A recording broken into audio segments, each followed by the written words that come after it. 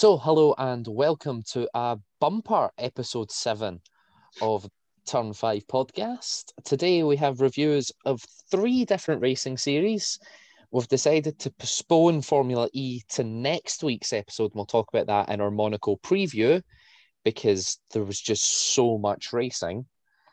And once we're finished talking about Formula 1, Formula 3, and Formula Regional European by Alpine, certified by the FIA, we've got track changes. Do they work? Because obviously there was quite a big change to the Spanish layout. So let's go for it. Spanish Grand Prix, one sentence. Richard, go. Disappointing, but not boring. Alex? Better than expected, thanks to Hamilton and Verstappen. Ben? Lewis at it again. Nia? Exciting for Spain, but overall pretty average race. For me, surprisingly not bad. I think that's what everyone's sort of taken from this, is that it was Spain. We were expecting just a procession, but actually there was something going on at the front for once. Yeah. And while it might not have been multiple on-track overtakes, it was still, interesting in the fact that there was a strategy to who would actually end up in front at the end of the race. Yeah, it was still pretty ridiculous how close you had to, how much faster than the car in front you had to be to overtake, as we saw at the start. But then I think the whole 1 versus 2 stop made it really interesting, especially as obviously the 2 was clearly the way to go in the end. So it caused there was that massive midfield scrap at the end, wasn't there, which was really exciting. And it was like for the five-way fight for the final point. Yeah. For the first time this season, we can say new track record. Max Verstappen beat the previous race best time of a 1:18.4 by doing a 1:18.1 in the final laps of the race to set a new track record for Spain. So I know the experts were predicting we wouldn't be seeing track records fall until about Abu Dhabi. We've seen it in round 4. Well, is that down to the layout change, though? Because technically it is a new layout, so that would have its own track record. But it is an outright fastest of all of the layouts we've had. So, like Albert Park, we're going to have a new track record. But that's because we've got changes that are set to remove about 5 seconds a lap off. So I don't think the changes made that much of a difference because, we've seen the qualifying times were still slower than what we were having last year in Spain. So I think it does just go down as the new race record. Although it didn't say that on the TV graphic. I was quite disappointed. I was looking forward to new track record. It's like just fastest lap. F1, bring back the track record graphic. We like it. So let's do it the way we always do. Let's go back to the start of the weekend. Free practice. Mercedes dominating. Yeah, Mercedes dominating the Friday, but not the Saturday. Well, I mean, we didn't even get like 5 minutes into the session without Mazepin doing his trademark maneuver. So... Yeah, I don't even think we got 3. Was it 3 minutes then, roughly? It was like 2 minutes something. Lap, wasn't it? Yeah, it was ridiculous. 2 minutes. Again, so you repeated Imola, spinning right at the start. He had, even by his standards, he had a pretty hectic weekend, didn't he? It was such a strange place to lose it as well. Turn 8. Yeah, that's normally almost flat. Yeah, you expect them to lose at turn 9 sometimes, like by going wide and hitting the gravel. Yeah, you get a bit of a tank slapper on the exit. Yeah, but I don't think I've ever seen anyone lose it in turn 8. And Mazepin's just like, haha, spin, go burr. We had Nissany and Kubica in for Russell and Kimi in FP1. We did. And Mazepin couldn't even beat Kubica or Nissany. But to put it in perspective, and Kubica didn't finish the session. And Mazepin was on a set of softs and Kubica was on a set of hards. So And Mazepin got in the way of Charles on the way to turn 4. Yeah. Quoting, Mazepin will never change. And this is just Shock. FP1. We haven't Yeah. even got to the new graphic that the new team radio that he created.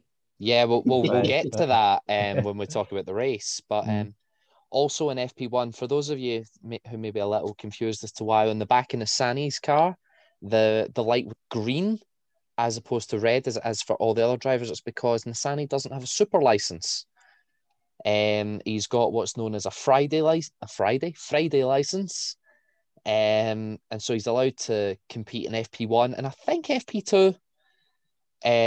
But not any other sessions in the weekend. Anyone with a red flashing light holds a full super license and can compete in full Grand Prix. So that's the reason for that slightly different colour. Qualifying then. Practice was practice.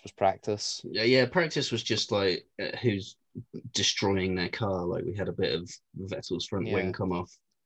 Kimi had a puncture from what was suspected to be a camera in the curb. But other than that, it was just Spain. Yeah. So qualifying, pretty good session. For Spain.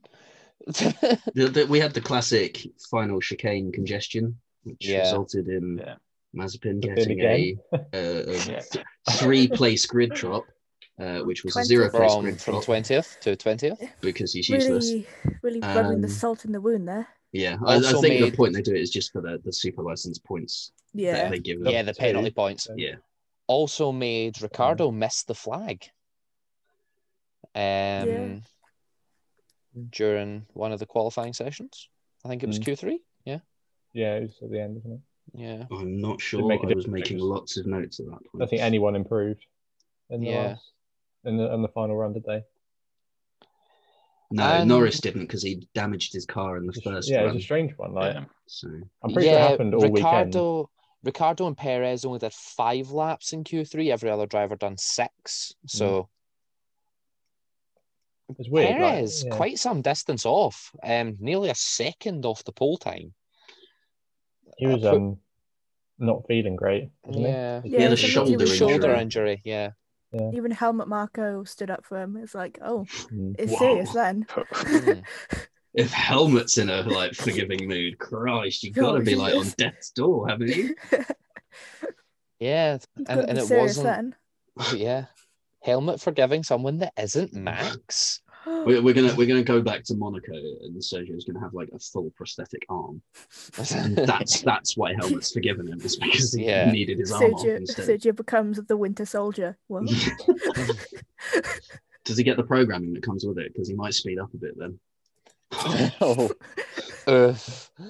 Wasting no time, firing those shots.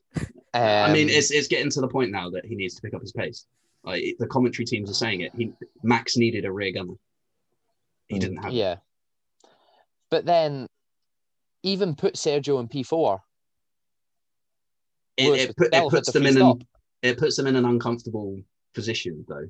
Yeah, it's more uncomfortable than Leclerc's P4. Okay, hit. If it's Perez, he's probably slightly closer to Bottas than Leclerc was.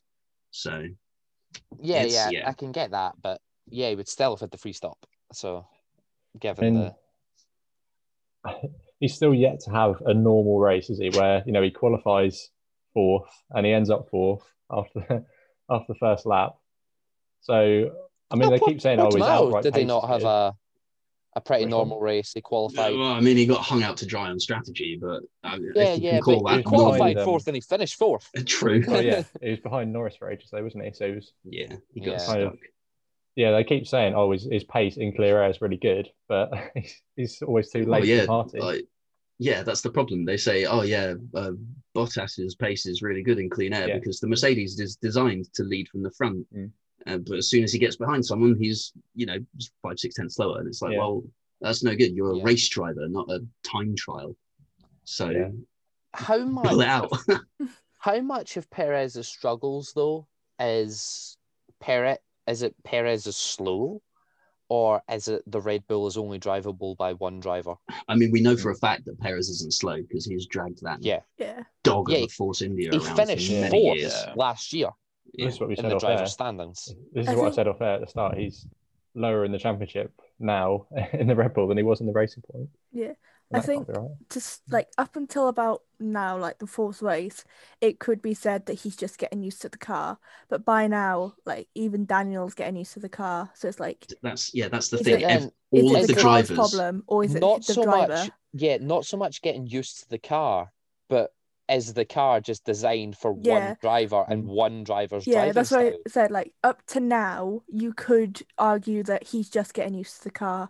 But from now on, it's really, is it actually the car or is it the driver? Are they just not up to Max's standard, or is it the car is only drivable for one driver? I think it harkens back to Drive to Survive, where Christian Horner turned around and said, our goal is to have Max Verstappen be world champion. Not to have Red Bull be world champions, not to have one of our drivers be world champion, to have Max Verstappen be world champion. All their eggs are in one basket. And you see it time and time again when they just hang the second driver out to dry. Like they wanted to get Max to be the youngest world champion. Well, he's too old for that now. So like, let's just have him be world champion. Yeah, you just want him to be world champion. So it's like, you have two drivers. Yeah. Use them. You have two drivers. Just win. Winning is a start. Yeah. Yeah. Yeah. Well, that's the thing. I mean, Bottas has his critics, but he's usually there, isn't he? With Hamilton. I mean, he's a proven race winner. Yeah.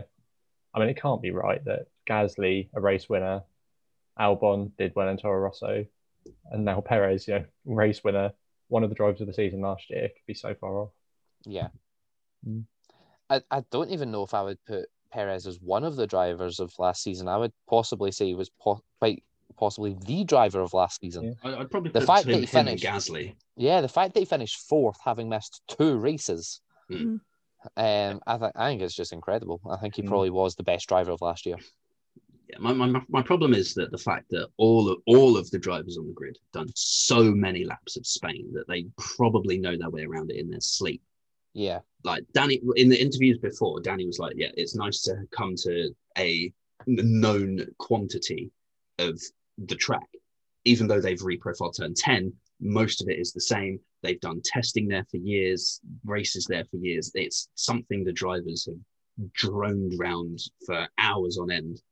And Danny used that to his advantage and really took a step forward this weekend. But Perez hadn't. He's still pretty much where he was from Portugal, really. And he needs to take that next step to really take the fight to, Bottas, really. But. And I know obviously we're calling out Red Bull for sort of putting their eggs in one basket, and Mercedes used team orders this weekend, but Bottas said he was doing his own race.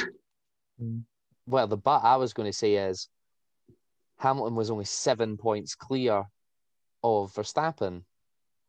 You can gain 7 points on a driver by finishing 1-2. So it was 8 points clear because of the fastest lap. So they would have been back to 1 point. That had championship ramifications. Red Bull leaving Sergio out for 60 laps or whatever it was last week in Portugal on mediums had no championship ramification. They just left them on the circuit. Rolling roadblocks that they literally just abandoned work. them. So if you can hold up, Lewis. Never mind, let's pit. Yeah. That was basically it. And they were never going to hold up Lewis on fresh tyres. No. But this week was different. Like Charles got the jump on him, and then just parked it in front of Sergio, and that was pretty much it for his race. So I don't know. I still think Sergio is missing something. I know that the car is aimed specifically at Max, but at the same time, we know Sergio is no slouch of a driver. He's been in many teams, many different car setups, different regs and aero profiles and whatever. He can drive anything. he just needs to speed it up because Red Bull are losing a lot of ground in the Constructors' Championship now. Yeah, it's 30 odd points or something. Yeah. 29 points. So. And if the race finishes... Well, Lewis could, in theory, take an entire race win of a lead in the championship in Monaco. He's currently 14 points ahead. So Monaco can do Monaco things. Someone could crash. Mazepin could take someone with Mazepin them. will crash. Yeah, how many times will Mazepin crash?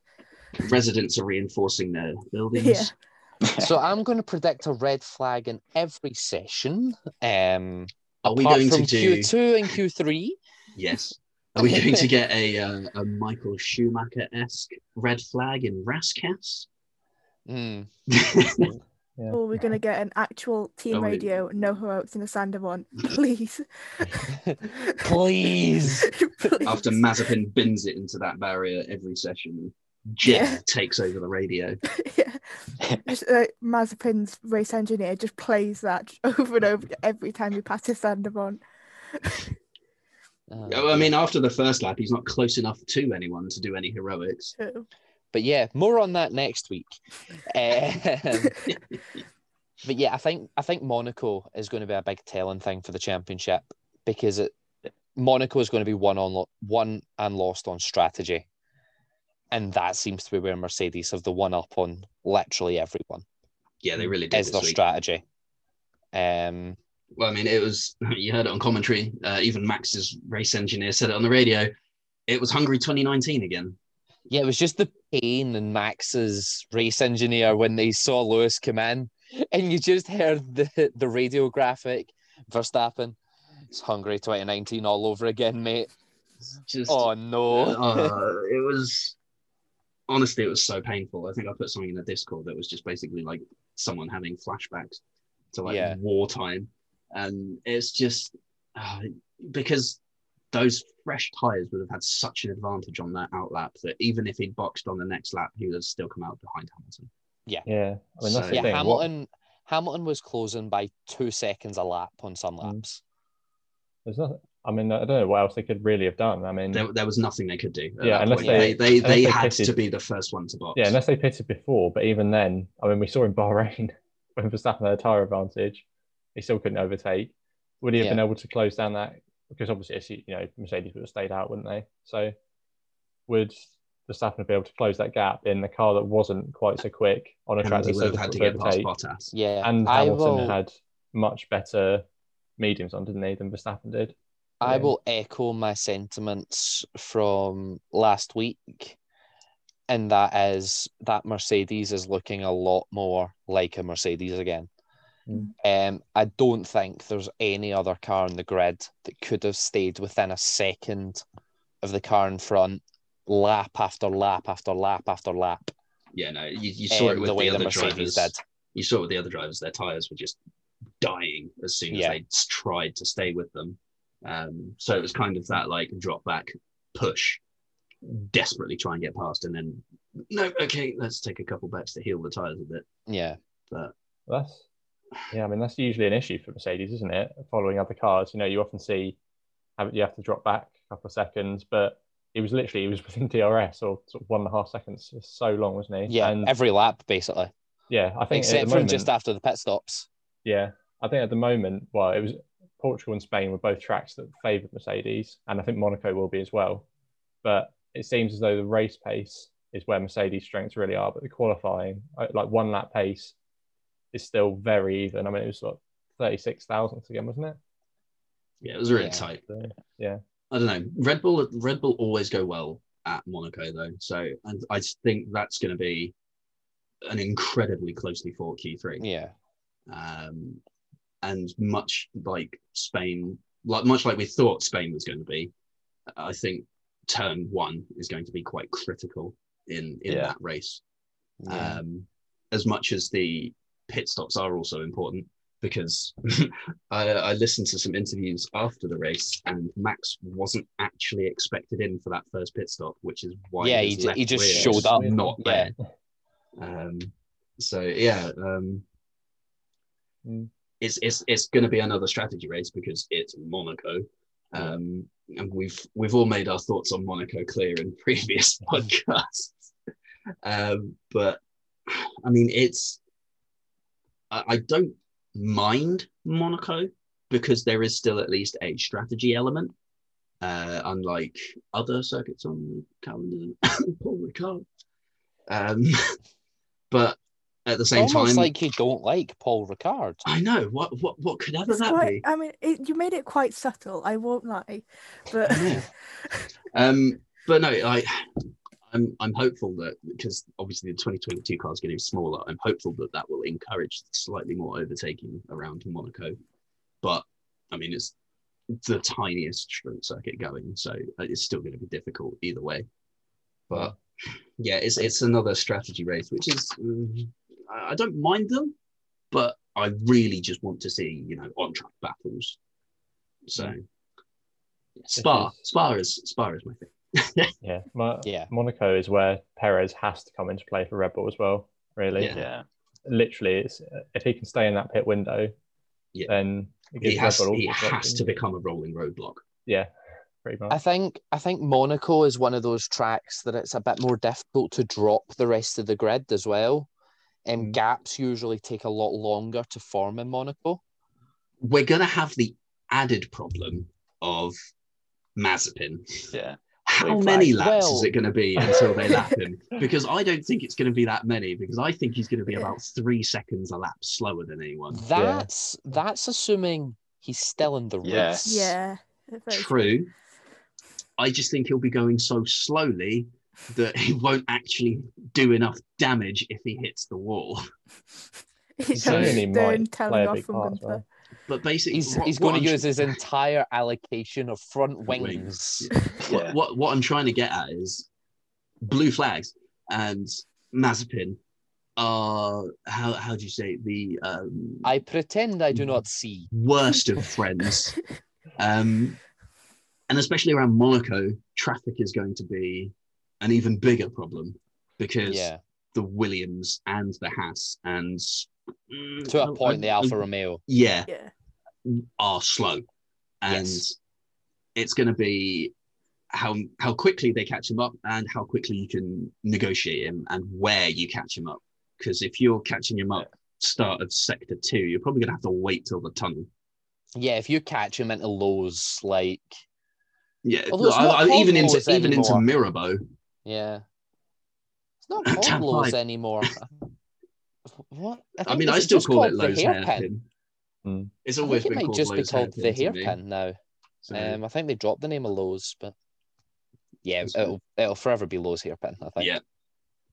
Well, I mean, it's like we still call Imola, even though it's Enzo Adino Ferrari. Yeah. It's Imola. So I guess then again, we don't always call tracks by their name. Well, I mean, we got enough Circuit de Barcelona, Catalunya this one, didn't we? Yeah. So, as opposed to just Barcelona or Spain. Yeah.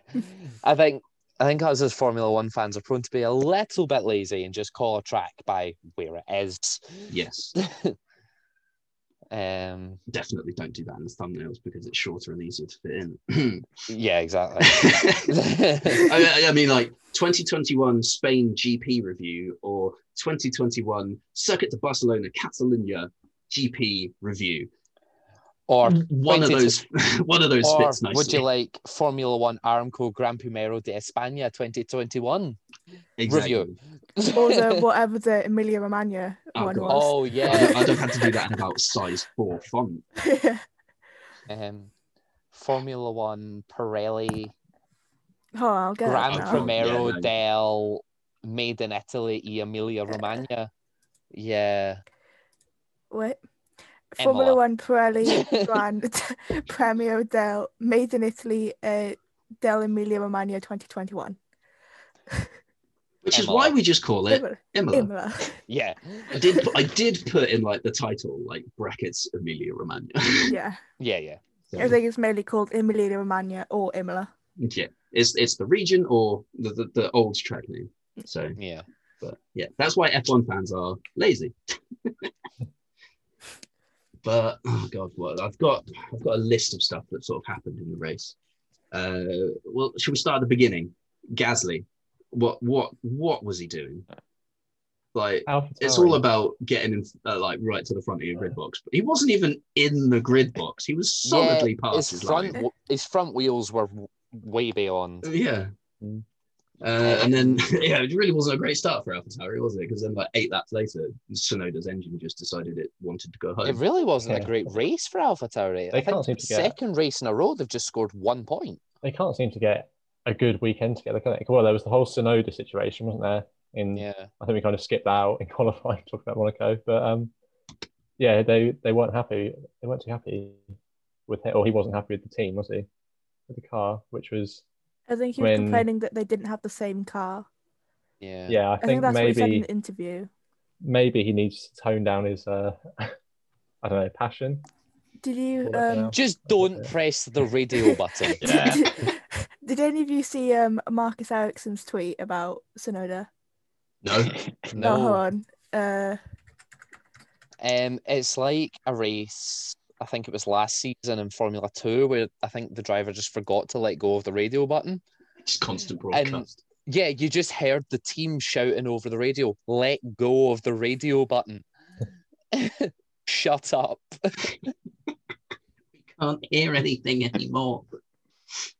Right, what else have we got? Ericsson's tweet in the Discord. Oh, okay. He said it was fun the first time or two, but now it's getting a bit too much. Instead of swearing, complaining, and acting like a kid that doesn't get his candy, he should focus on getting the most out of himself in the car. He's fast, but seems like his own worst enemy at the moment. And that was quote tweeted Autosport Live saying Tsunoda, on learning of his Q1 exit, has said some nasty words over the team radio. I hope there's a swear jar at AlphaTauri. Will be a nice little earner by the end of the year. Well, I mean, the problem is he's learnt his English from race engineers and mechanics. So his vocabulary is Are you sure swearing. He hasn't learned his English from Gunther Steiner? This is also a possibility. But he was part of the Red Bull Junior program. So my suspect is Helmut Marko. He's heard him from the office. And he just slammed Principal's door, just muffled swearing. Or just Red Bull second drivers talking about their teams. Oh, God.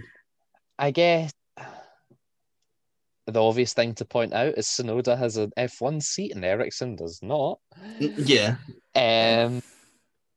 But I don't think Ericsson ever really did that well, to be honest. No. So he was always sort of languishing at the back.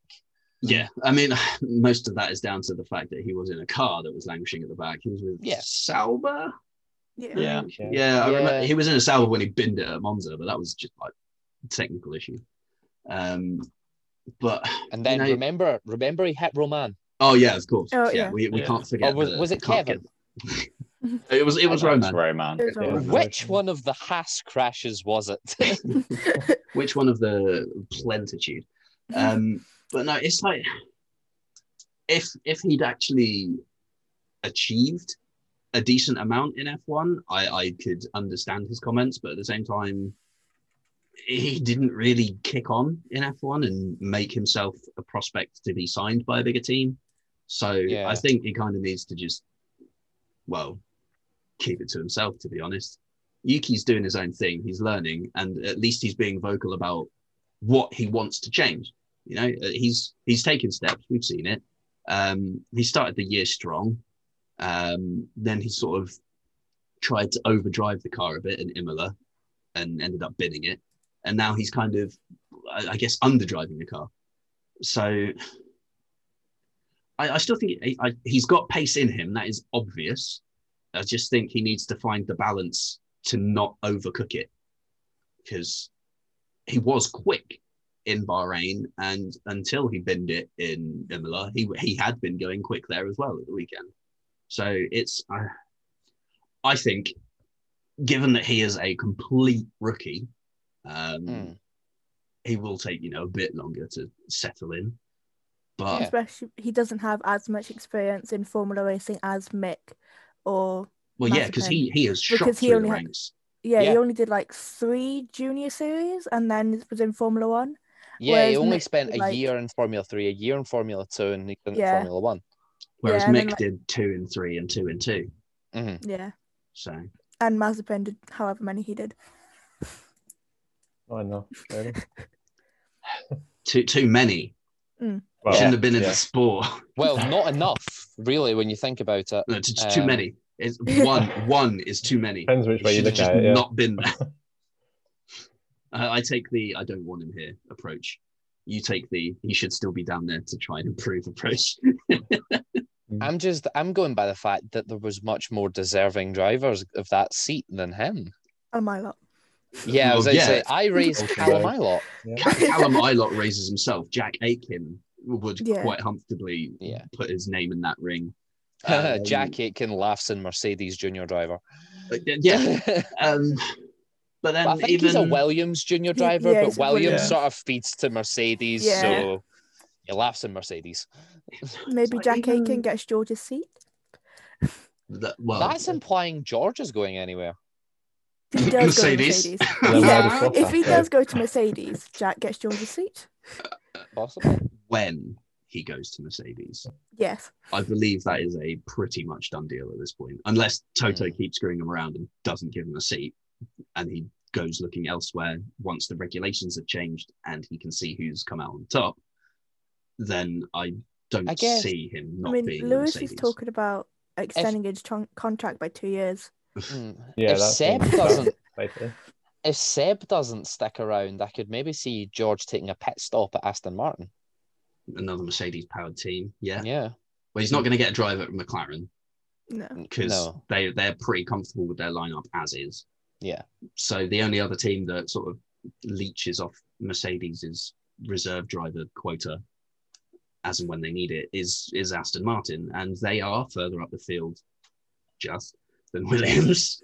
But I still think that's going to depend on how well the regulation changes benefit people, because we've seen just this small regulation change and it's completely screwed Aston Martin over. I think next season will be totally different because every team is starting from scratch. It's totally new cars rather than this season where it's like, yeah, take last year's cars, but we're going to change the rules. You know what I really want, though? I want next year to have no testing. I want you to turn up in FP1 in Australia with no data and just go. See, that would be fun, but until they all start clocking out. I love testing. Yeah, but they just get so much data. And then they have like 3 weeks. 24 hours of Formula One. Yeah, but there's so much data. There's no other weekend of the season that you can say you get 24 hours of track action. Well, I mean, you used to get more. Yeah, last season it was 48 hours, which was even better. I was sitting in uni with my lecture notes open on one slide and pre-season testing on the other side. I was on placement, so I could only listen to the radio. See, that's why you record it and watch it when you get home. That's why I needed a skybox, but I didn't have one. Fair. I was teaching during this year's testing. I was teaching a lesson in Army Cadet, so I just had the timing just on the screen next to me. I given a presentation about, I can't remember what I was teaching. It was like the history of the Army Cadet Force on one slide and then just timings on the other. So like real professional. Yeah. Let's hope your superior officers aren't watching this. Shall we go team by team and then move on to Formula 3? Well, there's a couple of things I wanted to bring up first. Oh, okay. One was something I've never seen before. What's that? Was Giovinazzi's flat tyre before it even got on the car. Yeah. How did that happen? Like, that was a very good spot from the mechanic. Yeah. The mechanic just puncture it? I don't know. But the fact that like we came to it just after the mechanic had like punched the tyre to show that it was flat. And so all the commentators were like, what's going on? And then we see the replay like 4 laps later and he punches the tyre and it's got no air in it whatsoever. Yeah. And it's so bizarre. How is that possible? I mean, he got totally screwed by that because he had to get put on a used set of mediums, which was just kind of F. I did find it quite funny that one of the commentators was like, "Oh, how did they not notice that when they picked it up? Because they're lifting the tire by the rim, not by the tire." And the air doesn't make a lot of difference to it. Yeah. Most of the weight. Air. Yeah. Yeah. Most of the weight comes from the rim itself. I think it was either Paul di Resta or Crofty turned around and was like, "Yeah, it's just going to be the same weight." Brundle, wasn't it? Oh, was it Brundle? Yeah. There's too many people. It was Brundle and Crofty commentating. Yeah. And then Brundle Jr. was commentating the Formula 3. Yeah. Which is brilliant because he uses the same sayings as his dad. Yeah, he does. And he sounds exactly like him. Yeah. The other thing was, obviously, we had the slow Red Bull pit stop, and then Mercedes didn't have any pit stop issues this week. They didn't. They had good pit stops. I believe all of them were sub 3 seconds. Yeah, one was a 2.4, I think. Exactly. So that's, good. On lap 29, Alpine radio message saying that Alonso was managing an engine issue. Don't know how badly that affected him, but he bombed out of the points at the end. There was a black and white flag for Norris. I believe that was the late move on Sainz. But he said in the interview afterwards, he never meant anything by it. It was just a bit delayed. And I think, did Stroll get one as well? Because Stroll's was even later on Gasly. Mazepin was lapped on lap 27 of 66. Not even half race distance, and he got lapped. And there was a safety car. Yeah, and there was a safety car, yeah. So, not great. So that's pretty much my rundown of key things. Like, the other thing was, like, by lap 60, Charles had a free pit stop over Perez because Perez had made his second pit stop. Yeah. So, in fact, talking of Mercedes' good pit stop, they came 5th and 10th in the fastest pit stop award for Spain. Nice. With the 5th one was 2.25 for Bottas, which was 0.09 seconds slower than Stroll's, which was the fastest at 2.16. That's absolutely classic. So literally a 10th off. Yeah. Just one tiny weakness, and they fixed it immediately. Yeah. I mean, there was one big oof, and that was when Alonso and Vettel came into the pits at the same time, and Alonso's pit stop was 1.5 seconds quicker. Yeah. And you could just see it, and it was just pure pain because Alonso had just easily gained 1.5 seconds over Vettel, and it's just It's a race like Spain, pit stops are important. Something else we've never seen before that we did briefly touch on earlier. FIA radio.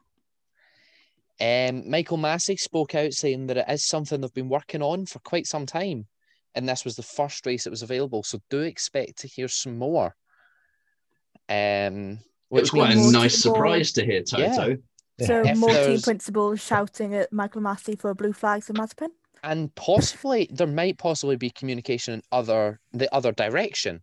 So take, for instance, Bahrain, where Michael Massey would have been on the radio to Horner saying, give that position back. We might be able to hear that. That would be interesting. It was quite disappointing that we did only hear Toto shouting. We didn't hear Michael's reply, even if it was just a copy that. Leave me alone, Toto. Leave me alone. I know what I'm doing. But yeah, no, it was quite interesting to see. I think I was quite confused when it appeared on my screen. I saw that graphic looks wrong. What's going on? FIA radio? What's this? The fact that it was like FIA Mercedes, I was like, hang on. Yeah, I saw the slash. I was right. Because FIA is Mercedes now?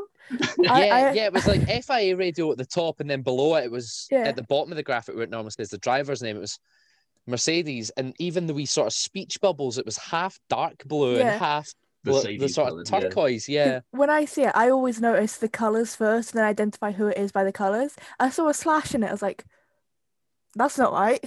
This hasn't happened. What? I'm sorry, what? So I think we might be hearing it maybe with track limits and stuff in races that, aren't Monaco.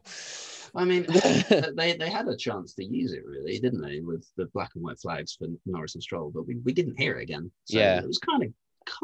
I think it was just a test. Yeah. This weekend. Yeah. That Michael did say that for the F1 group, it was a bit of a test. I'm not going to lie though. If I was going to test something, I'd test it more than once. Yeah.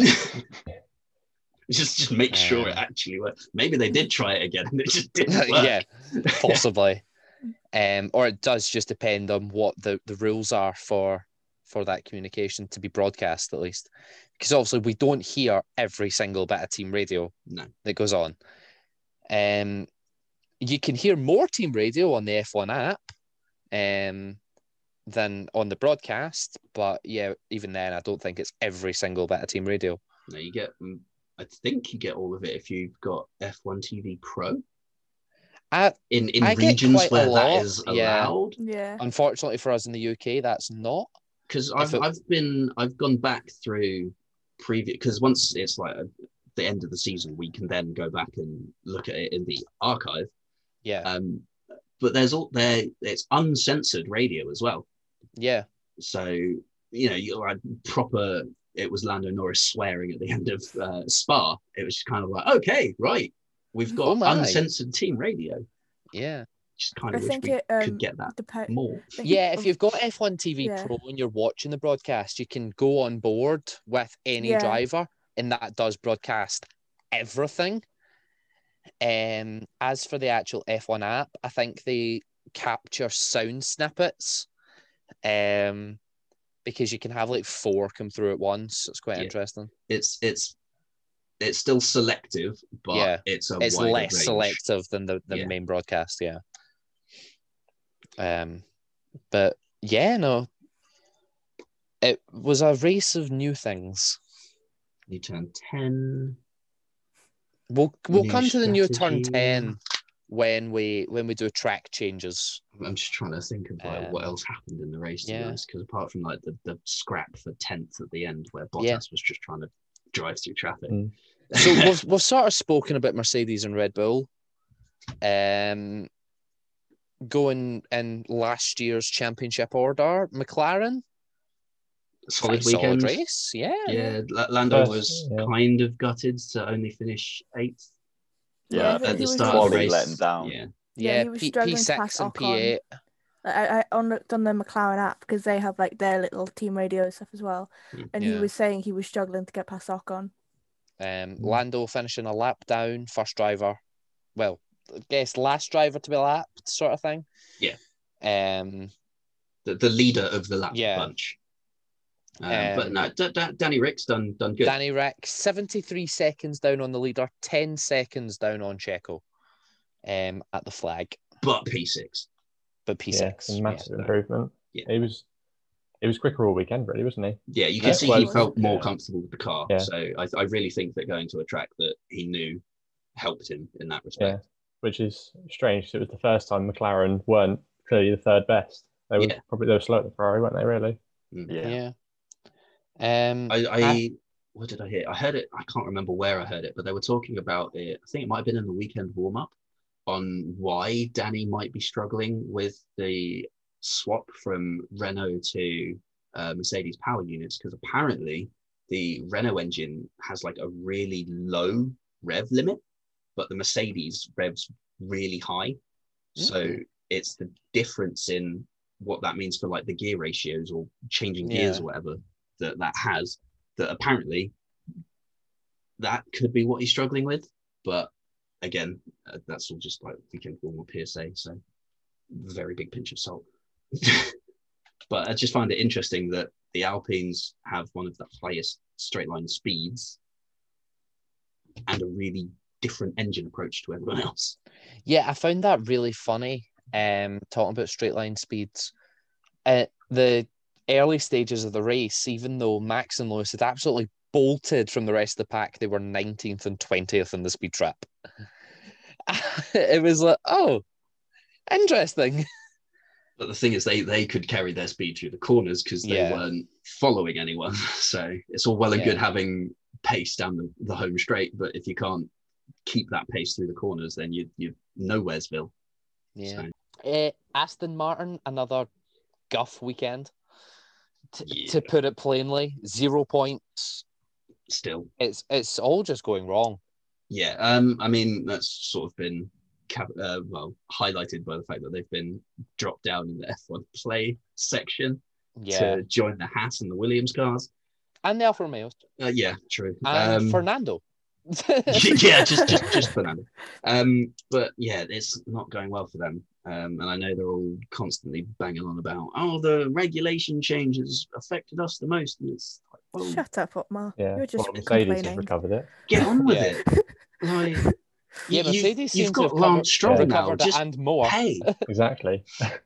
There's a budget cap, but pay. Develop something of your own.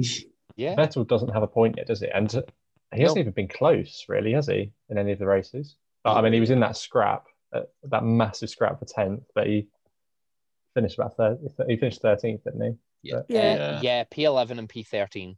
Yeah, Stroll was unlucky. I mean, that fight was insane at the end. Yeah. Well, I mean, Stroll somehow managed to go from in the middle of that fight to 5 seconds down. Yeah, I think the tyre delta at the end, because the Alpines one stop, didn't they? And that really did not work because Alonso. Yeah, Alonso had to make a second stop. He went from 10th to 17th. He was like, he was at the front of that 5, and then as soon as he got swallowed by that 5, they were like, we might as well pit. And I think Gasly went from the back to the front of it, didn't he? Pretty much in the last few laps. Yeah, but Aston Martin, I mean, it doesn't look like improving either. That's the thing. There's no sign of. I mean, Vettel had one Q3, didn't he? But it's not looking great for them, and it's quite funny. Yeah. After last year, they were all like, "Oh yeah, we're going to be amazing," and now they're like, "Please help." I'm currently regretting my season predictions. They're right there. I was like, I've got everyone right here. I had them P3, I think. I got P4. I put P4. McLaren they're right there, and my choices are. It'll make Drive to Survive funny again, though. Yeah. Yes. Well, they'll make Otmar's sections of Drive to Survive funny. They'll make Otmar look really scared at. I was going to say Father Stroll. Oh no, sorry, I did have them in P4. I was going to say Father Stroll because I forgot his first name. Lawrence. I think Alex is on for the win for that prediction. Yeah, that's the one. That's the one prediction I'm actually doing well in. Yeah. I think don't I have him 7th, or was it Alpine? No, you got Alpine 7th. Okay. I mean, yeah. I think There's still time. There's still time. When I was ridiculed for putting Vettel, like, what was it, 10th or 11th? Yeah. Oh God, no. Let's just let's not deal with that. We'll deal with that like at the half season point where we do a review. Yeah. And then we can all collectively cry at how bad the teams are doing compared to how we put them. What else have we got? Who's next? Sorry, Ferrari, isn't it? Yeah, Ferrari came 5th last season, so yeah, it's Ferrari finished 6th, so it's Alpine. Yes. 2 points. Ocon 9th. Yeah, probably should have had more if Fernando's tyres hadn't just gave up at the end of the race. Yeah. It's weird because Alonso literally finished 17th behind Latifi, but he seemed quite happy after the race. Yeah. You know, he had a good race. He only finished 17th because they took that extra stop on lap 60 or something. I mean, I said this last week. I feel like it's a different Alonso now. You know, he's prepared to accept maybe not being at the front, maybe not having the greatest races, but maybe we're moving towards sort of the Kimi, I'm here for a hobby. Then again, I think it does come down to the fact that he might have been promised more by that McLaren team. Whereas Alpine, I think, have just been straight up, you will not be fighting for race wins. You will be lucky if you get a podium. Yeah, you'll be in the midfield, just go with it. Rather than you'll be in the midfield or you'll be up the front, Laughs in 17th Laughs in for that GP2 McLaren. engine. Yeah. So, yeah, I think it does just vary. Next up is indeed Ferrari. Solid weekend. P4, P7. Another double points finish. Yeah. A good points finish as well. 18 points for the team. Yeah. Charles kept P4 for like majority of the race, didn't he? Yeah. Yeah. That was like pretty good on his part. Yeah, he was holding up Bottas yeah, for a solid he was amount third of time. for a bit, yeah, and then just Bottas finally got past, and that was it. Yeah, but Charles had a pretty solid quiet race after that, yeah. Charles finished 28 seconds down on Bottas and 9 seconds ahead of Perez, so he basically just ended up in a world of his own. Yeah. Well, that's a nice place to be in P4 when you're in a car like the Ferrari.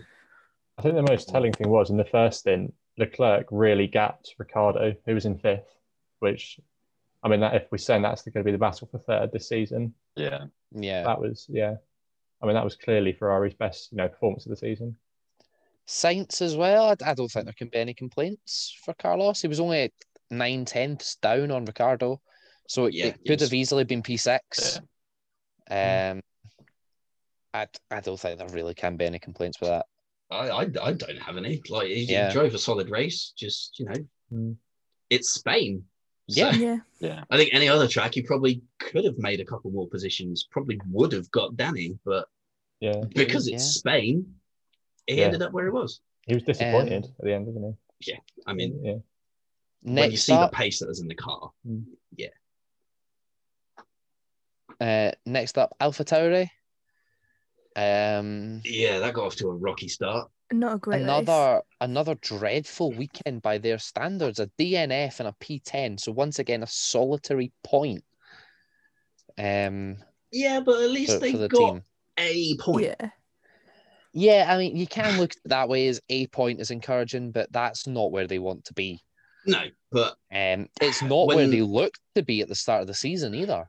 But when you have a car that conks out on the 8th lap, I think, and then you get a 5-second stop-go penalty, I think you take a point at that stage. Well, it was just a normal 5-second time penalty rather than a stop-go because they did then service the car. Yeah, but they're now 5 points clear of Aston Martin instead of 4 points clear. So it's all little margins, but at the end of the day, it's all little margins that decide budgets and wind tunnel time and whatever.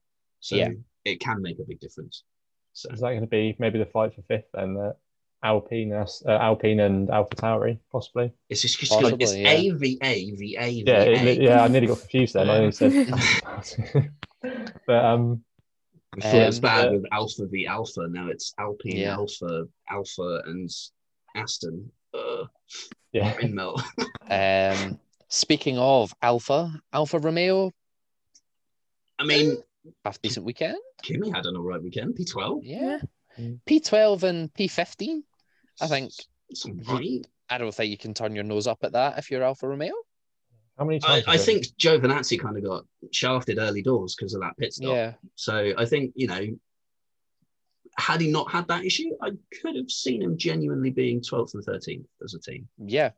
I mean, how many times have they been like 11th and 12th now this season? Pretty much every race. They're one of they're on the fringes of the points. Yeah. And they got the penalty in Imola as well. So Kimi finished 1.159 seconds behind Lance at the flag.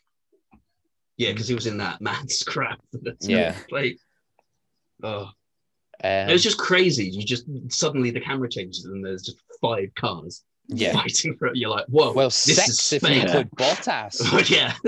Bottas is there like, blue flag, please. Please let through. Everyone else is like, no, we want this point. Yeah. Next up is Haas, P18 and P19, 2 laps down. Only cars to be 2 laps down. P18.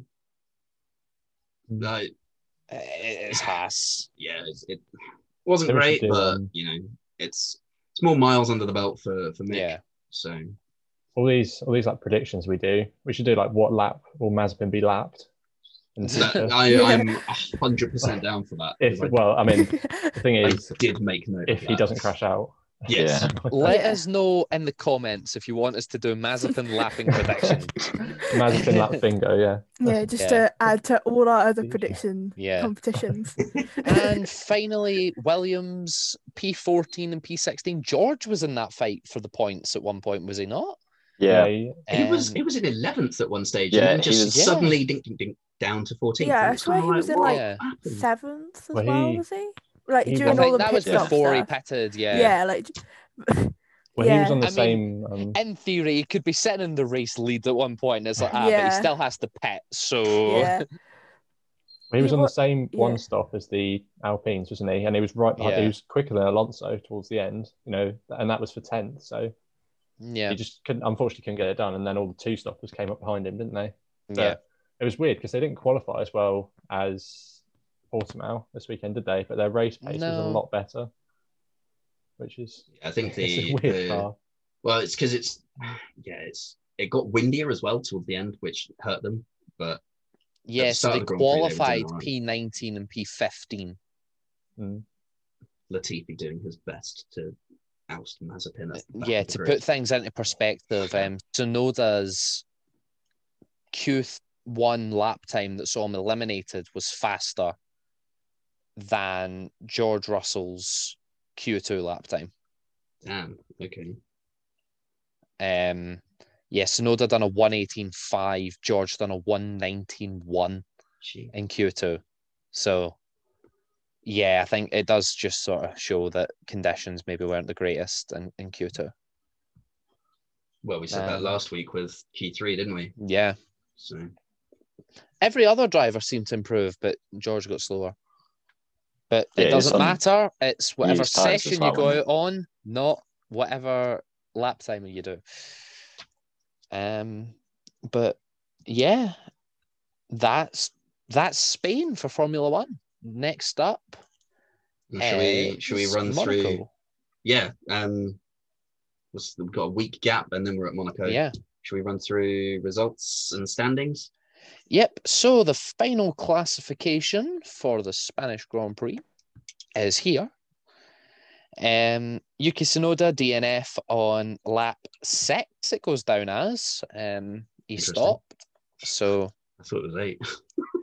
I think he maybe stopped on 6. He sort of stayed parked for a while, and then they gave up. Didn't he go to get out, get back in, and then actually get out? Yeah. So strange. He stood up in his car. Yeah, he stood up and the car started rolling. So I think he had to sit back down and slam on the brake. I didn't see the car rolling. I just saw he stood up. The car generally just started rolling. Yeah, I just saw he stood up, sat back down, and then stood back up again. I was like, I think he was maybe hoping to use the momentum from the car rolling to maybe jump start the car, and it just didn't work. Start it in reverse. Yeah. Oh God. So in 19th, Mazepin, 18th, Schumacher, 17th, Alonso, 16th, Latifi, 15th, Giovinazzi, 14th, Russell, 13th, Vettel, 12th, Raikkonen, 11th, Stroll. Then the point scorers, Gasly, Ocon, Norris, Sainz, Ricciardo, Perez, Leclerc, Bottas, Verstappen, and Hamilton. Fastest lap went to Max Verstappen with a 1:18.149 on lap 62. So he gains the bonus point as well. And we didn't mention, well, as I may have said when Ben's Wi-Fi went down a few minutes ago, we didn't mention the 100th pole, did we? Oh, yeah. Yeah. Lewis Hamilton, first driver ever to reach 100 pole positions. I'm glad that he's done it, but I wish he didn't do it at this race. I wish he had won this week and at Monaco, and then done 100 poles and 100 wins at the same race. Yeah. That would have been amazing. A lot of people were hoping he did them both at Canada. Yeah. But obviously we couldn't do that. Yeah, it would have been Turkey. Well, that's even if it's which Turkey we now. might not be going to. Yeah. It'd be France. Oh, no. No, please. No. You could do it at Silverstone, but I think he's going to do it before that. Yeah. That is ridiculous, though. Like that's 5 years worth of poles, nearly, isn't it? Yeah. Yeah. I mean, he breaks a record at like every single race now, doesn't he? But just about. Well, technically, sets a new record anytime he wins or lands on pole position. Yeah, that's true. Yeah, so technically he is setting a record every race, basically. Yeah. Because he's bound to do one of those things every race. Basically, every time he drives the car, he sets a record of some sort. Yeah. Well, it was equal most consecutive wins at the same race, I think. Yeah. Senna at Monaco. I still rate the other one higher because it's Senna at Monaco. Who wins Monaco 5 times on the belt? Yeah. I think I saw he also say... holds the joint record, or I think he might have taken the record for most wins at a single circuit. I think he's level with that. Yeah, and like so most Hungary poles of all as well. places. I think most poles, yes, Australia and yeah. But I think I saw someone say, like, if he keeps winning like one every 2 races for the rest of this season or something, which he obviously has been doing for the last few years, he'll have won like 10% of all the races in F1 history. Which, if you think about it, that's we've had just over 1,000 races. Yeah, because F1 1000 was round 3 of the 2019 calendar. China, yeah. We had 21 races, so that's 1,018. 17 last year's 1,025. So we're on 1,029 races, and Lewis has won 98. Yeah, I mean... Move over, let George in. And he's about to sign a 2-year deal as well. Yeah. Possibly, yeah. And the most dominant Formula One team in history. Yeah. I was going to say, that could change with the new regulations. Yeah, I'm not even sure it will. The likelihood, though, but... even if Mercedes are knocked off top spot, is anyone else going to win 7, possibly 8 World Championship doubles in a row? McLaren. No. I think McLaren actually got overtaken at the weekend for either most points scored by a single F1 team by Mercedes. That happened. It's now only Ferrari that are ahead. Isn't it like the only there's only like 3 constructors or something that are ahead of Lewis with most poles? Yeah, I think. It's like Lewis on his own. On his own would just be the 5th best constructor in history or something. Ferrari, McLaren, and someone else. I think. I know Ferrari, McLaren. Is it possibly Mercedes? Maybe Mercedes. I don't actually know. I think it is Mercedes. When you add in Rosberg and Bottas, I think it probably is Mercedes. Yeah, maybe Williams as well. Yeah, I reckon Williams. Yeah, I'm sure they're the only 4 constructors above Lewis. Yeah, I think I heard it was 4 or 5. So yeah. Right. Yeah. Drivers. Would you like to take us through the driver's standings? Yes. Yeah, I'm going to enjoy this first bit. In 20th and last place, moving down 1 position from the last race week, is number 9, Nikita Mazepin. Where he should be. Back where he belongs. In 19th and up 1 place, it's Nicholas Latifi. And then 18th is Schumacher, staying where he was. 17th is Russell, another non-mover. Can I interrupt briefly where we're only at 17th place? Yeah. So I just did a Google search. Lewis Hamilton has 100 pole positions. Mm-hmm. That would place him 6th on the total pole positions by constructor. Behind Lotus with 107, which he'll likely beat. Yeah. Williams on 128, Mercedes on 129, McLaren on 155, so I expect Mercedes to overtake McLaren soon, and Ferrari on 228. But if we go by percentage, Mercedes are the best qualifiers in F1 history because in 55.8% of their entries, they've taken pole position. Wow. I would have even thought it'd be more. Ferrari, on the other hand, have done it in 22.5, McLaren 17.5, Williams 17.3, and Lotus 21.8. Oh, actually, yeah, because Mercedes literally didn't have one for 3 years, did they, when they came back? And they still got over half. Forgot about that, but yeah. Yeah. And has Lewis had a pole position every single season he's raced? Yeah. And and a win. At least one. No, I don't think it's every single season because I don't think they took one in 2013. Or did they take one pole position? It was like one. He had a few in 2013, I think. Oh, yeah, because they were in the title battle, actually. Yeah, sorry. Yeah, I'm sure he's had a pole and a win every year. Yeah. Like, he's definitely had a win. Yeah, I think he has a pole every year as well. It was like 2010, 2011, he only had one. And every other year, he's had at least two. I think that's roughly it. Yeah. It's just annoying how good he is. Just a second. But at least he isn't a dick. True. That's true, yeah. Very true. It's like on the intro, the intro before the race. It's like he's like the final boss in a video game. Yeah. He always gets a very different intro to everyone else. And it really highlights that final boss status. My favourite one in the comments is like, as world champion, you get the privilege of sitting down. Yeah. So 17th is George Russell on a non-mover, Richard. 16th, another non-mover, Sebastian Vettel. 15th, Giovinazzi. 14th, Raikkonen. 13th, Yuki Tsunoda on 2 points. 12th, Fernando Alonso on 5 points. 11th, Lance Stroll on 5 points. 10th is Pierre Gasly on 8 points. 9th is Esteban Ocon on 10 points. 8th is Carlos Sainz on 20 points.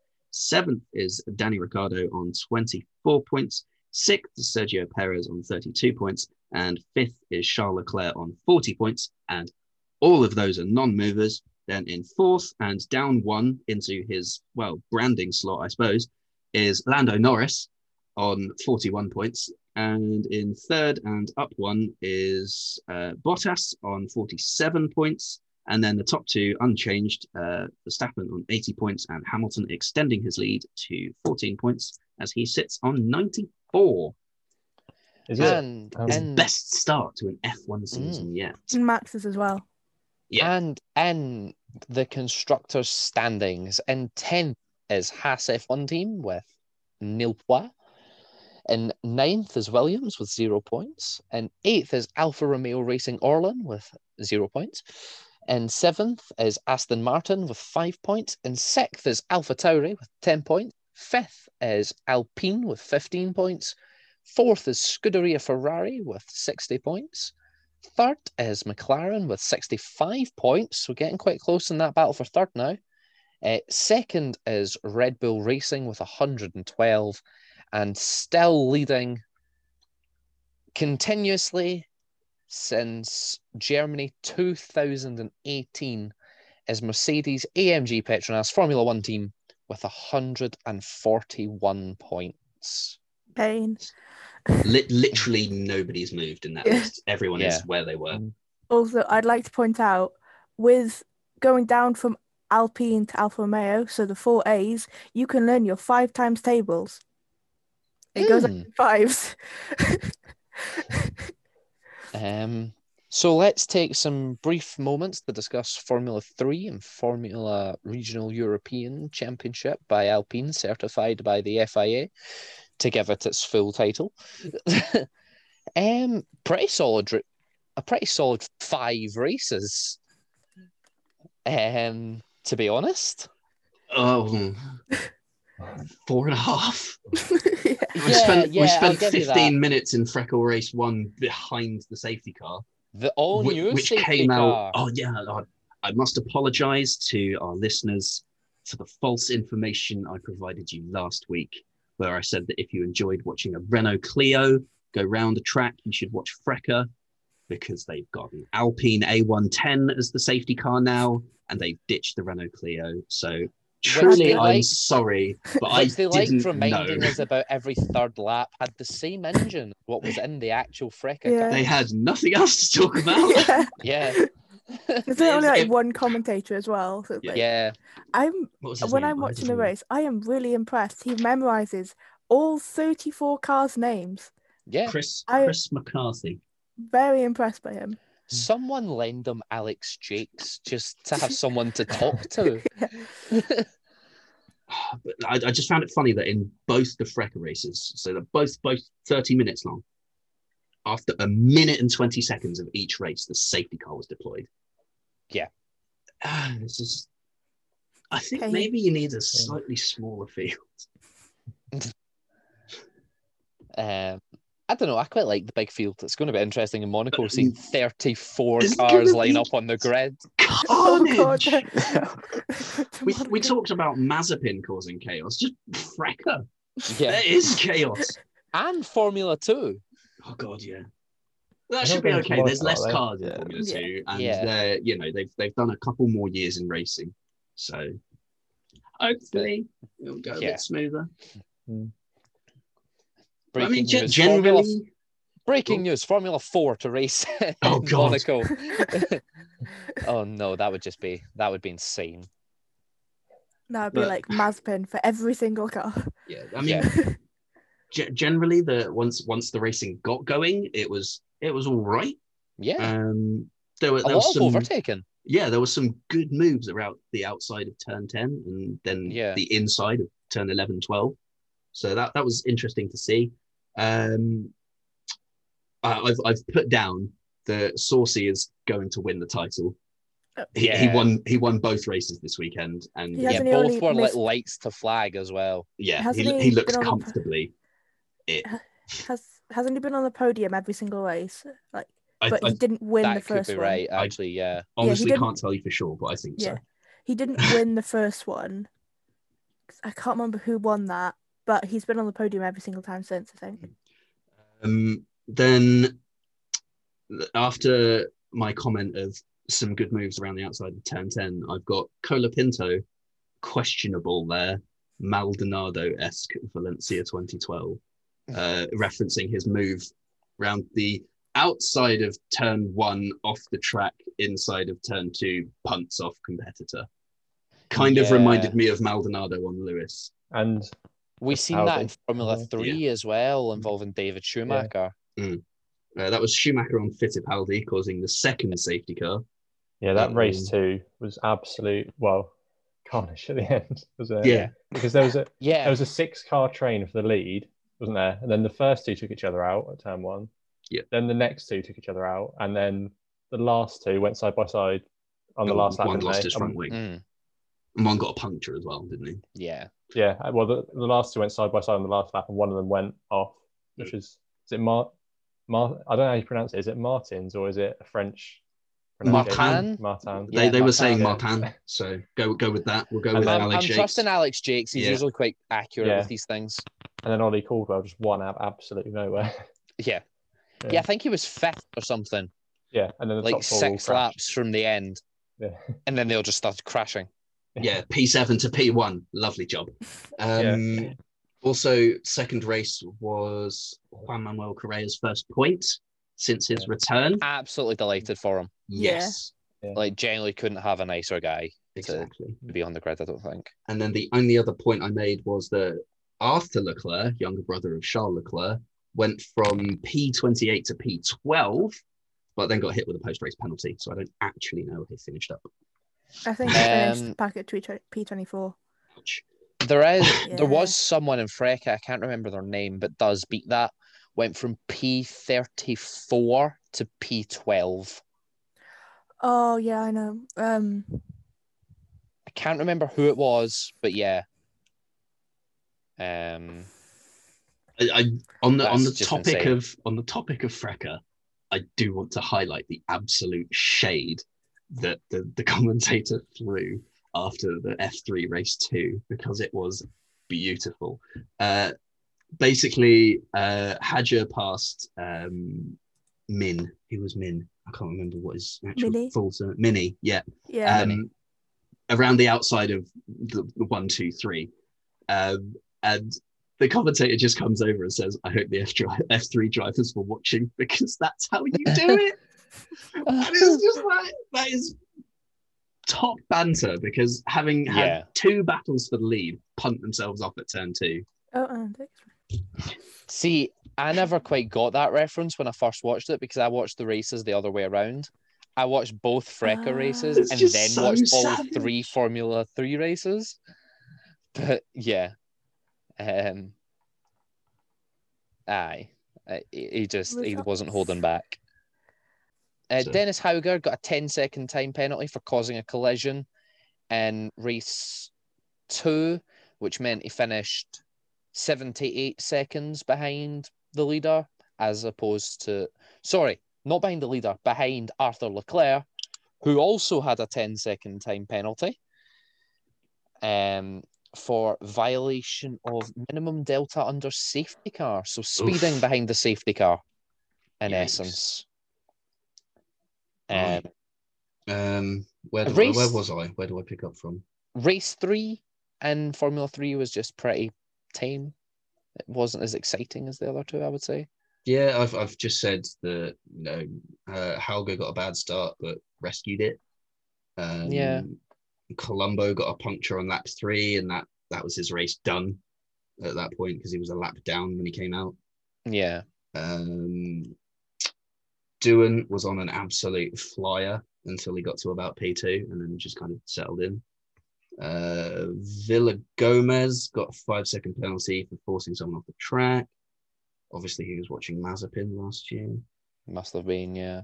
And then, I took notes on the podium of Hauger P1, Doohan P2, both pretty comfortable at the front. And then Nannini, podium in P3. And he's also racing in F2 this year. So he's doing a double. Yeah, doing double duty, yeah. It's HWA, isn't it, I think? Yeah, HWA, yeah. So he's going to be a busy boy. It'll be interesting to see what championship he finishes higher in. Well, he's scored points in F2, but yeah, now he's got a podium in F3 as well. So yeah, he's doing well. So we'll take you through the top 10 of the Formula 3 standings because it's a 30-car grid. So leading the way is Dennis Hauger with 34 points. Then it's Ollie Caldwell with 32. Clement Novalak is in third with 28. Victor Martin is in fourth with 24. Jack Doohan is in fifth with 21. Collet is in sixth with 20. Frederick Vesti is in seventh with 20. Smollier is eighth with 17. Matteo Nannini is in ninth with 16. And Edgar is 10th with 11th. I think last year's Formula 3 vice champion or third place driver, Logan Sargent, only has 10 points and is in 11th after the first round. He swapped teams as well, though, because he was in Prema last year. Yeah, I was surprised that he didn't move up, really. But then Charouz now, is it? Yeah. With Enzo Fittipaldi. I mean, there are only so many seats in Formula 2. Yeah. Because those are 2 driver teams as opposed to 3 driver teams that we see in Formula 3 in FRECA. Yeah. But yeah, that's Formula 3 in FRECA. I'll run you through the top 10 of FRECA, seeing as I've got it open. So in 10th, you've got Isaac Hadjar with 12 points. 9th is Mari Boyer with 15 points. Both of those are rookies. In 8th is Zane Maloney on 17 points. In 7th is William Alatalo with 26 points. In 6th is Gabriel Mini, who's the leading rookie of the championship, also on 26 points. In 5th is Hadrian David on 27 points. 4th is Alex Quinn on 30 points. 3rd is David Vidales on 31.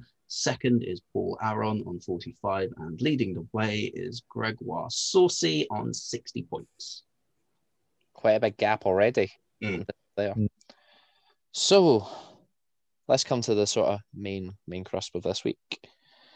Track changes. Do they work? I think my answer to that is yes.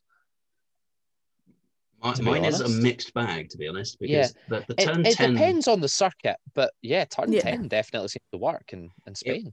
It really worked better for the lower formulas, though. Yeah. Like, it worked better for the support races than it did for Formula 1. So I feel like maybe 2022 regs will mean that turn 2 will be better for Formula 1. It should be stressed, though, that the change wasn't done for Formula 1. Yeah, no, definitely. It was done for the bikes. Formula 1 just happened to be like, okay, we'll drive there too. Yeah. Although they didn't have to, because the old turn 10 is still there. Yeah. Yeah. I mean, I think if this year had gone completely badly and nothing happened at turn 10, I could see them going, we're going to use the old one again next year. Yeah. But to be honest, I don't think it was terrible.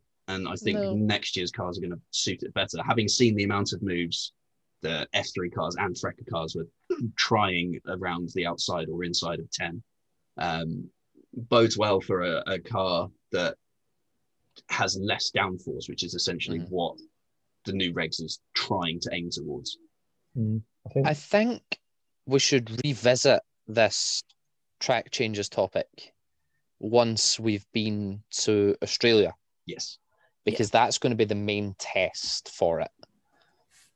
I wonder if we'll get a sneak preview of these track changes on the game. Oh, don't hold your breath, Codemasters. Yeah. You'll release it in 2022. Yeah. Sometime. But yeah, if we do get that sneak preview on the game, it will be interesting to have a drive at them before the drivers drive on them, sort of thing. Vietnam. Yeah, it was a bit like last year where it was starting to threaten that the game would release before the season started. Yeah, that was scary. Thankfully, we got the season started a week earlier than the game released. But yeah, it was like, are we going to have the game before we have any on-track action? What? But yeah, no, I think track changes can be incredibly positive. There's some circuits that desperately need some track changes. Abu Dhabi, for instance. Sochi. Spain still needs changes. Just get rid of the chicane, please. I think there's been just get rid of it.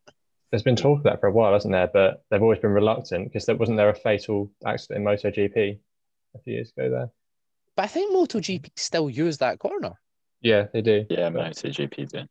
Yeah, so I think it's if there was a fatal accident in MotoGP, you could understand MotoGP not using it, but F1's even safer than MotoGP. Yeah, the F1 commentators were saying that it was like a lack of runoff space or something. I mean, there is runoff there. Yeah. It's not insanely long, but you wouldn't be going insanely fast by the time you get to that corner. But we go racing on street circuits. I know, exactly. There's no runoff concrete at all. barriers. Yeah. Yeah. Welcome to Baku Castle section.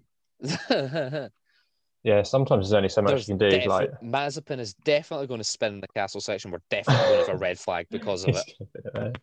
And he's going to do that. He's going to do what Raghunathan did, where he goes down the escape road and he tries to do like a million point turn. Can't get out.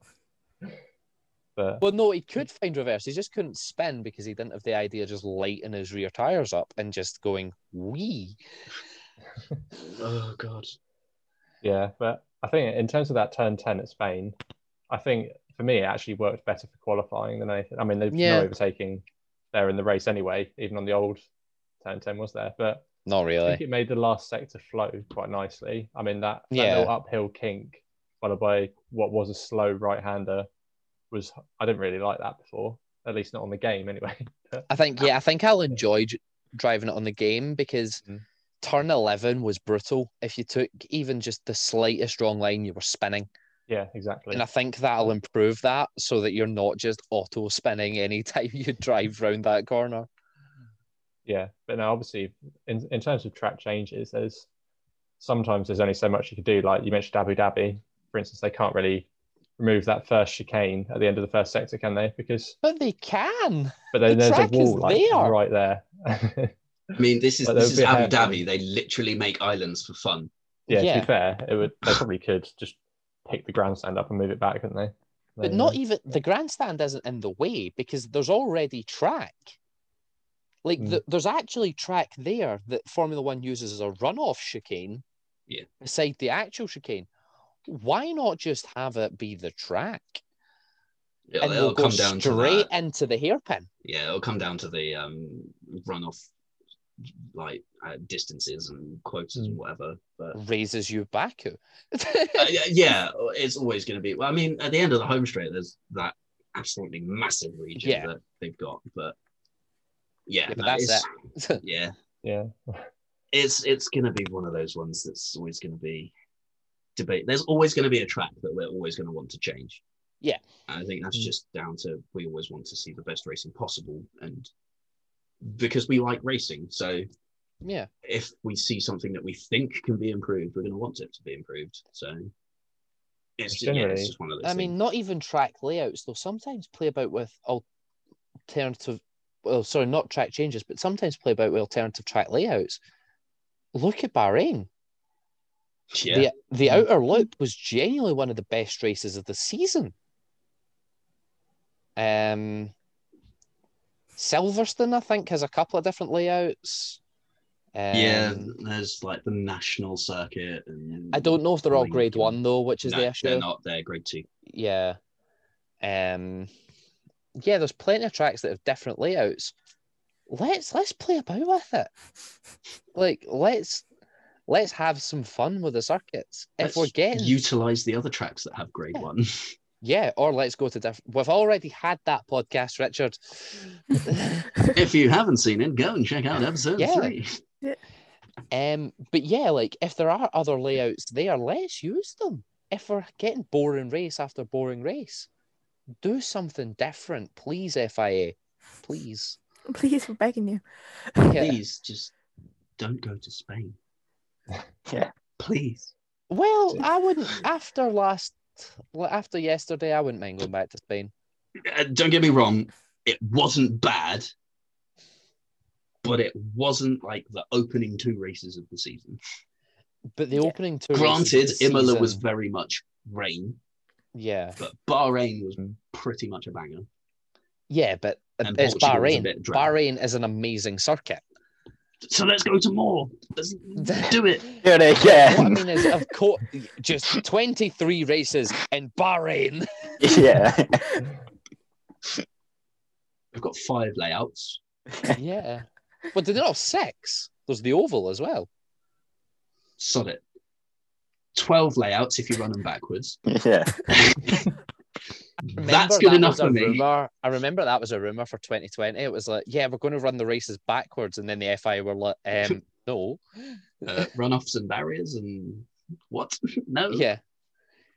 There's some circuits you probably could run backwards. Yeah. But Silverstone is not one of them. No.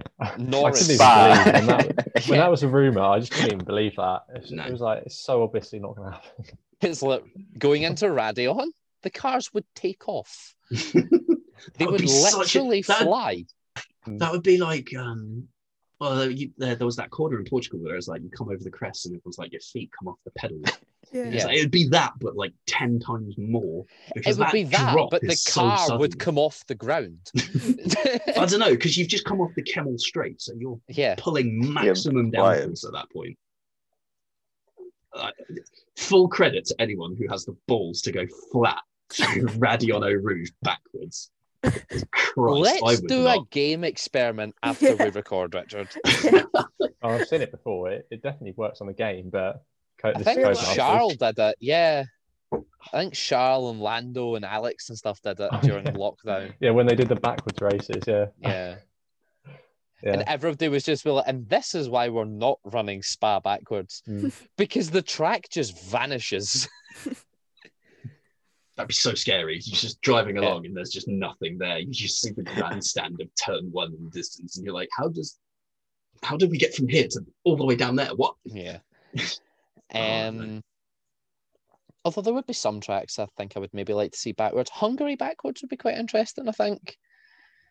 Where you've got a DRS straight onto a DRS straight, but it's the short onto the long rather than the long onto the short. It might spice up Hungary because the races there are relatively dull. Why don't we try Yas Marina backwards just for the bants? Why don't we just not go to Yas Marina? I mean, yeah, I'd rather that, but let's be honest, they've paid so much money to be the season finale that we're gonna have to go to Yas Marina at some stage. Bahrain backwards would be quite fun as well. Yeah. That opening chicane being the last chicane suddenly becomes a heavy braking zone instead of an acceleration point. Yeah. The problem with doing tracks backwards is it like all corners would become like late apexes, wouldn't they? So you'd never be able to overtake because you carry so much entry speed, wouldn't you? But yeah, I don't think literally just the hairpins would retain their overtake ability. Yeah. Yeah. Because that's the technical term. Yeah, because any heavy braking zones would become accelerations. Accelerations would become braking zones. It wouldn't work. So it's a lovely idea in practice. Yeah. In theory, but it's rubbish in practice. Yeah, it's a lovely idea in theory. In practice, it just would be guff. Yeah. You thought maybe you should was design Try doing a track backwards. Design a racetrack that's good forwards and backwards. I dare you, because it just won't work one way. I mean, you could design you could do what Paul Ricard have done and make a car park and have a forwards and reverse layout of that. That's pretty much easy enough. I think, honestly, Paul Ricard's probably the closest we can get to running a race backwards. Yeah. I think it's just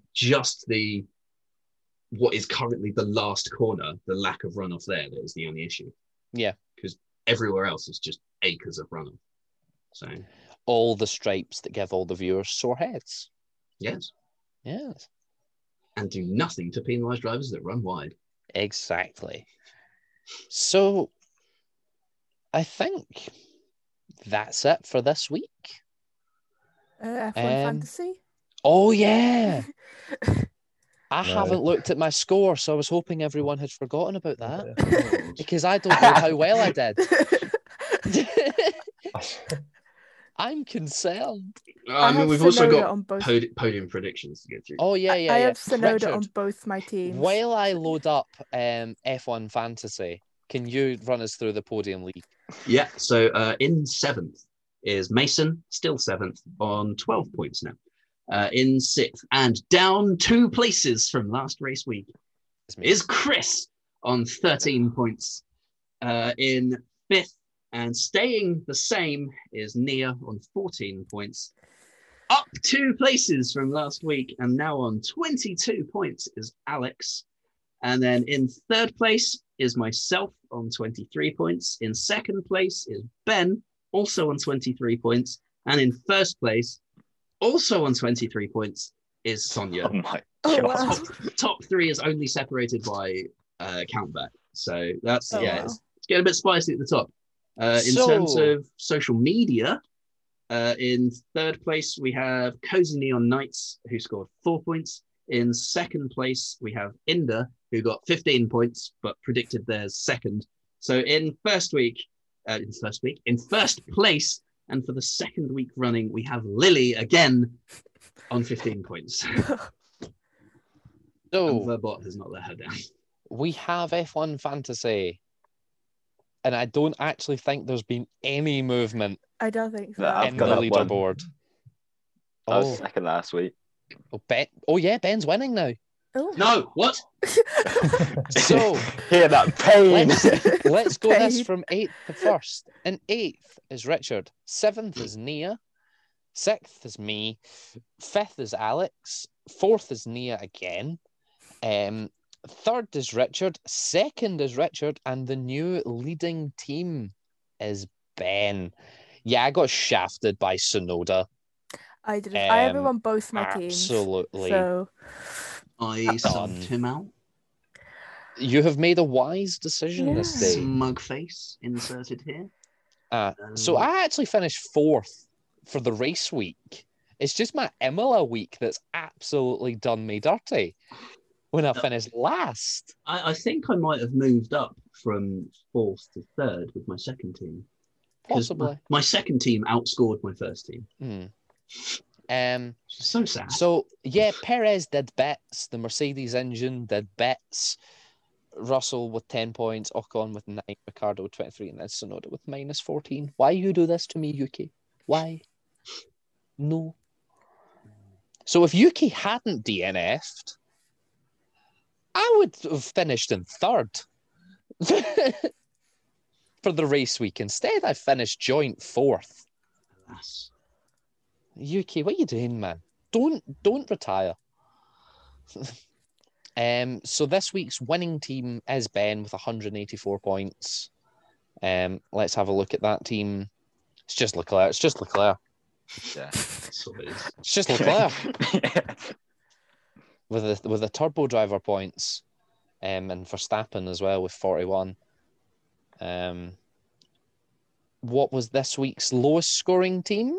No, it was Richard. Please no. I mean, it was 129 points. That's a respectable haul. It was all high scoring. It was a pretty good week for the points. Would have been even better for everyone with Sonoda if he didn't spin. and just go out the race or whatever he did. I can't remember anymore. If he had qualified well and didn't retire. Yeah. So actually, they were getting quite close at the top. Got the optimum turbo driver in that team because I could have either picked Sainz, Gasly, or Norris, really. But all could change because I remind you of Imola, where I scored 73 points and the winner scored 211, or Bahrain, where Richard scored 67 points and the winner scored 178. I'll remind you of Germany 2019, where I scored minus points. Yeah. What? Oh, God. Let me try to remember this. I had Hamilton, so he finished ninth, didn't he? Hulkenberg, DNF. Gasly, DNF. Bottas, DNF. And Russell, possibly. I can't remember. Something like that. No, it was Norris, DNF as well, actually. So I had 4 drivers, DNF. That's brutal. That is pain. Yeah. And then Mercedes as well, I think, as well. That's just pain. The scores for F1 play, which I remembered to do this week, are as follows. Nia, 3 points. Me, 3 points. Richard, 5 points. The bot pulling it through. So let's do some quick sums. 4, 9, 13, 16 for me. So I've got 16 out of 40 overall so far. Richard has 5, 8. Richard has 13 points after a 0 in Portugal. Yeah, that's not bad. And Nia has 3, 7, 10 points. So, and although they don't sound amazing, that's all with points accuracies of over 25%. Just putting that out there. I'll take it. Given that, in terms of a league. So, given how specific they want you to be with this thing, it's not bad. Exactly. It's very difficult to score well. And the majority of players score between 3 and 5. Yeah, the mean was 5 this week. Yeah. I feel everyone just went Hammerbot. Yeah. Because it's I think I'm going to start doing that now, just every week. Just like, I think I might go different for Mark. I think I might put Max on top. Well, I've already put my predictions in, so I know what I went for. I think we can just go with like stay tuned for any variation. I'll just go with like any variation of that top 3, and then Mazepin DNF, and just mix the rest of it up as I go along. So that is it for this week's episode of the Turn 5 podcast. Join us next week when we discuss the Monaco E-Prix as a prelude to the Monaco Grand Prix. Also, just to put it out there may be some changes to the faces on the podcast over the next few weeks, because I'm part of Euro, so I might not be here on a Monday. I don't know yet. I might be working. And Euro is a thing, so we might be watching matches. So the upload day may shift slightly. We're not sure. Euro is a big thing, and it does sadly clash with F1. Big sad. So we might have to find a new host for a couple of weeks. We'll see.